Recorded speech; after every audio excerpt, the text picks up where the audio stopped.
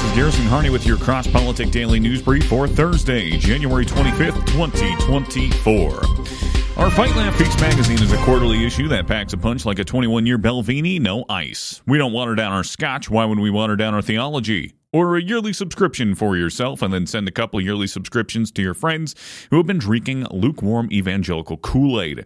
Every quarter we promise quality food for the soul, wine for the heart, and some Red Bull for turning over tables. Our magazine will include cultural commentary, a psalm of the quarter, recipes for feasting, laughter sprinkled throughout our glossy pages, and more. Sign up today. That's FightLaughFeast.com, FightLaughFeast.com.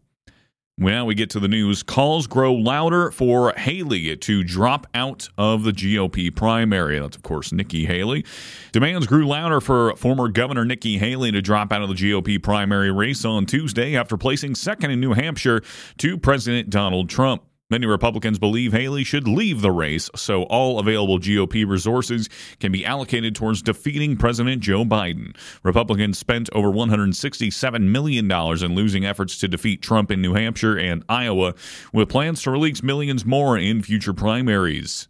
Looking at the math and the path going forward, and I don't see it for Nikki Haley. I think she's run a great campaign, but I do think there is a message that's coming out from the voters, which is very clear.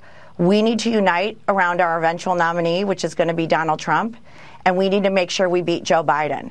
It is 10 months away till the November election, and we can't wait any longer to put our foot on the gas, to beat the worst president, to beat a president that's kept our borders open, allowed fentanyl to pour through, allowed inflation to go rampant. He is hurting the American people, and we need to do everything we can to unite so that we can defeat him.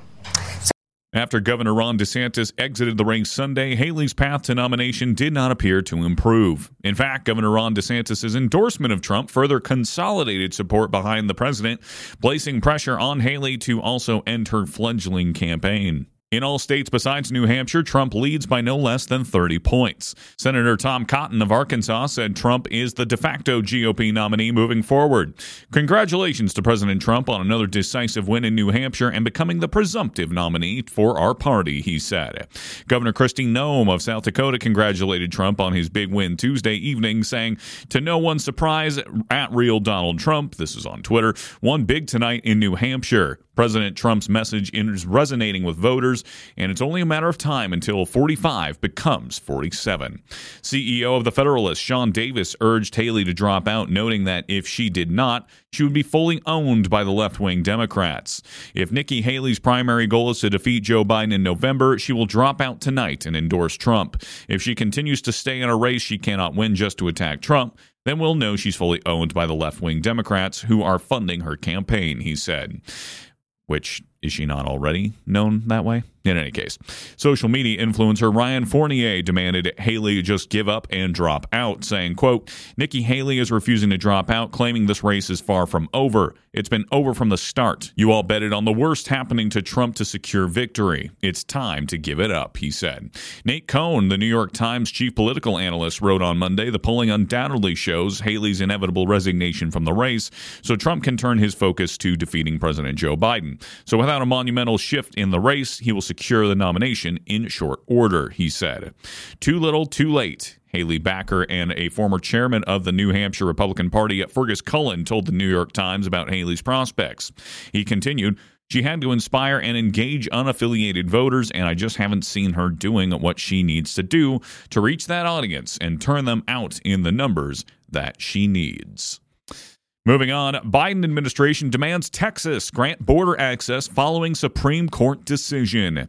The Biden administration has demanded the state of Texas relinquish control of a 2.5-mile strip of land on the border and grant federal agents access following a Supreme Court decision that gave Border Patrol agents to slash state-installed razor wire. The Department of Homeland Security sent Attorney General Ken Paxton a letter Tuesday, obtained first by the Washington Examiner, in which General Counsel Jonathan Meyer called out the state for its inaction after the highest court rescinded an appeal court injunction and allowed federal police to cut down razor wire fencing in the Eagle Pass in order to secure and apprehend illegal immigrants as they cross the Rio Grande. Quote, The state has alleged that Shelby Park is open to the public, but we do not believe this statement is accurate, Meyer said. To our knowledge, Texas has only permitted access to Shelby Park by allowing public entry for a memorial, the media, and the use of the golf course adjacent to Shelby Park, all while continuing to restrict U.S. Border Patrol's access to the park. Meyer said the Supreme Court's decision allowed federal law enforcement not only to cut wire at the border, but to be present on the border, the latter of which has not been possible since the Texas National Guard commandeered a 2.5-mile strip of city land and locked out all federal employees on January 10th. Quote, as you were aware yesterday, the Supreme Court vacated the injunction prohibiting the department from cutting or moving the concertina wire that Texas had placed along the border except in case of emergency, and restored the department's right to cut and move the concertina wire placed by Texas in order to perform their statutory duties, Meyer wrote. The department must also have the ability to access the border in the Shelby Park area that is currently obstructed by Texas. But despite the court's decision, the Texas National Guard soldiers reaffirmed the state's position Tuesday. Soldiers in Eagle Pass installed more razor wire at the river and laid out more fencing and concertina wire despite the rain that swept through the region Tuesday, according to video. The DHS maintained in its letter that it had the upper ground in terms of legal ground that allowed its personnel to be on city land along the border. It cited the U.S. Code in which the department acquired permanent real estate interests in and around Eagle Pass in 2008 to build border wall barriers in the vicinity. Quote, because the department owns property rights to the areas depicted on the attached map, we demand that you immediately remove any and all obstructions on it, Meyer said. Border Patrol still has limited access to a boat ramp within Shelby Park, despite the state's initial concession earlier in the land seizure to let agents load and unload a boat into the river. Meyer called for full access to the boat ramp and river. The Biden administration had threatened Governor Greg Abbott with legal action on January 14th if Texas did not relinquish control of land, but has not followed up with a lawsuit. Quote, we demand that Texas cease and desist its efforts to block Border Patrol's access in and around the Shelby Park area and remove all barriers to access in the Shelby Park area.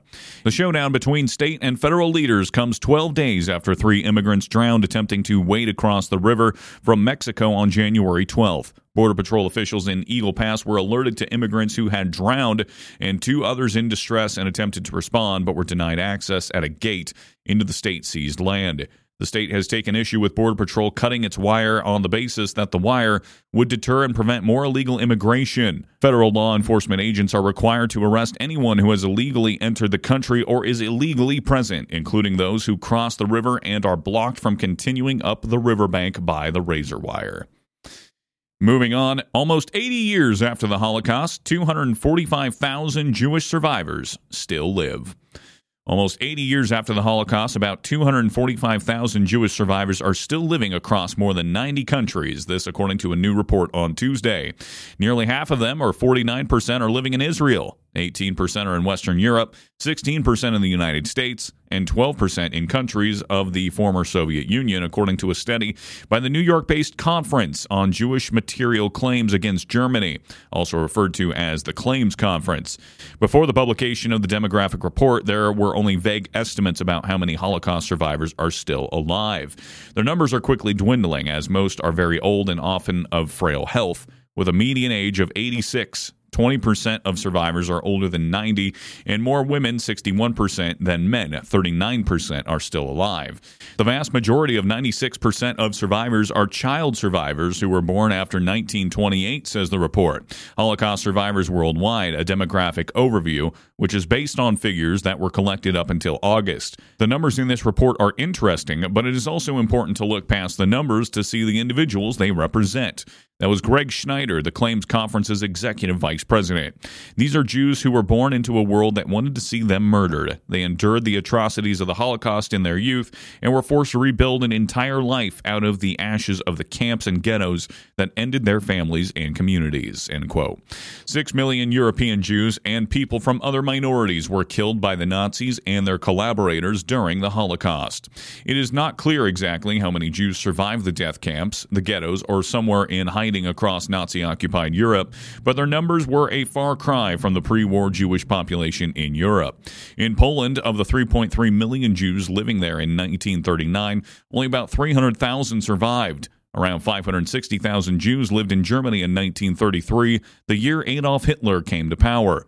At the end of the World War II in 1945, their numbers had diminished to about 15,000 through immigration and extermination. Germany's Jewish community grew again after 1990, when more than 215,000 Jewish migrants and their families came from countries of the former Soviet Union, some of them also survivors. Nowadays, only 14,200 survivors still live in Germany, the demographic report concluded. For its new report, the Claims Conference said it defined Holocaust survivors based on agreements with the German government in assessing eligibility for compensation programs. For Germany, that definition includes all Jews who lived in the country from January 30th, 1933, when Hitler came to power, to May 1945, when Germany surrendered unconditionally in World War II. The group handles claims on behalf of Jews who suffered under the Nazis and negotiates compensation with Germany's finance ministry every year. In June, the Claims Conference said that Germany has agreed to extend another $1.4 billion, or 1.29 billion euros, overall to Holocaust survivors around the globe for 2024. Since 1952, the German government has paid more than $90 billion to individuals for suffering and losses resulting from persecution by the Nazis.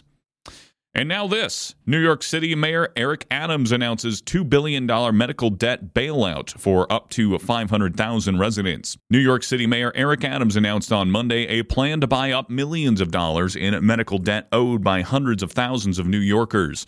In what the mayor said would be a one-time deal, the city will spend $18 million in taxpayer funds over the next 3 years to pay off medical debt owed by up to 500,000 residents.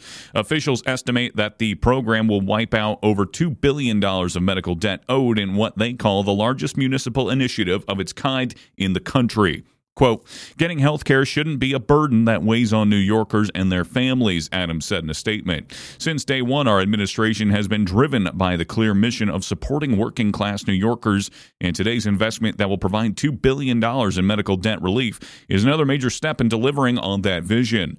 Up to 500,000 New Yorkers will see their medical debt wiped thanks to this life-changing program, the largest municipal initiative of its kind in the country.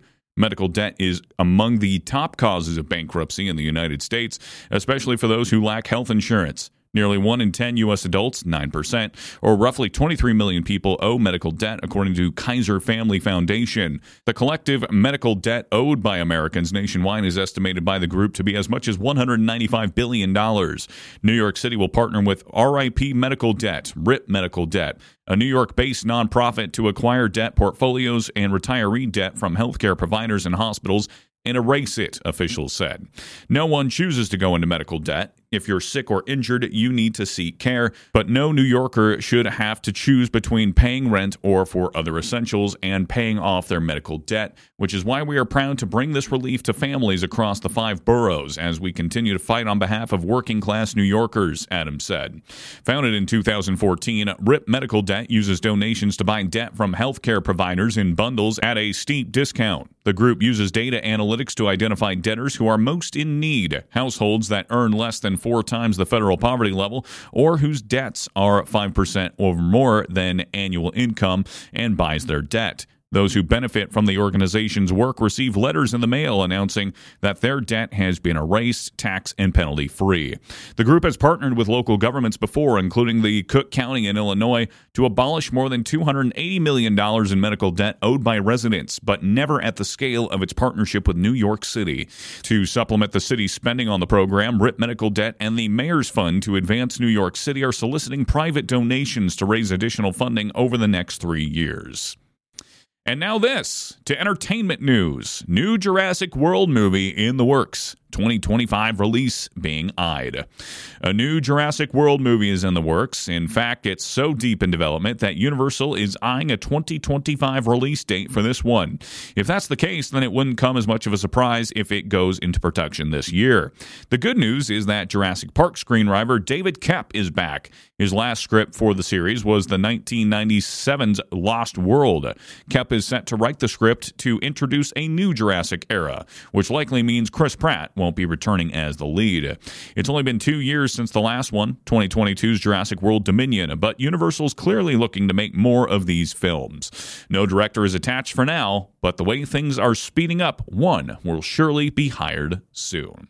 And that is your news for today. This has been your Cross Politic Daily News Brief. If you like the show, go ahead and hit that share button for me down below. If you want to sign up for a pub membership, a magazine subscription, or tickets to the next conference, this one's going to be in Dallas-Fort Worth, October 31st through November 2nd. Head on over to fightlaughfeast.com to learn more. And as always, if you want to send me a news story, if you want to ask about our conference this year in Dallas-Fort Worth, or if you want to become a corporate partner of Cross Politic, email me at garrison@fightlaughfeast.com.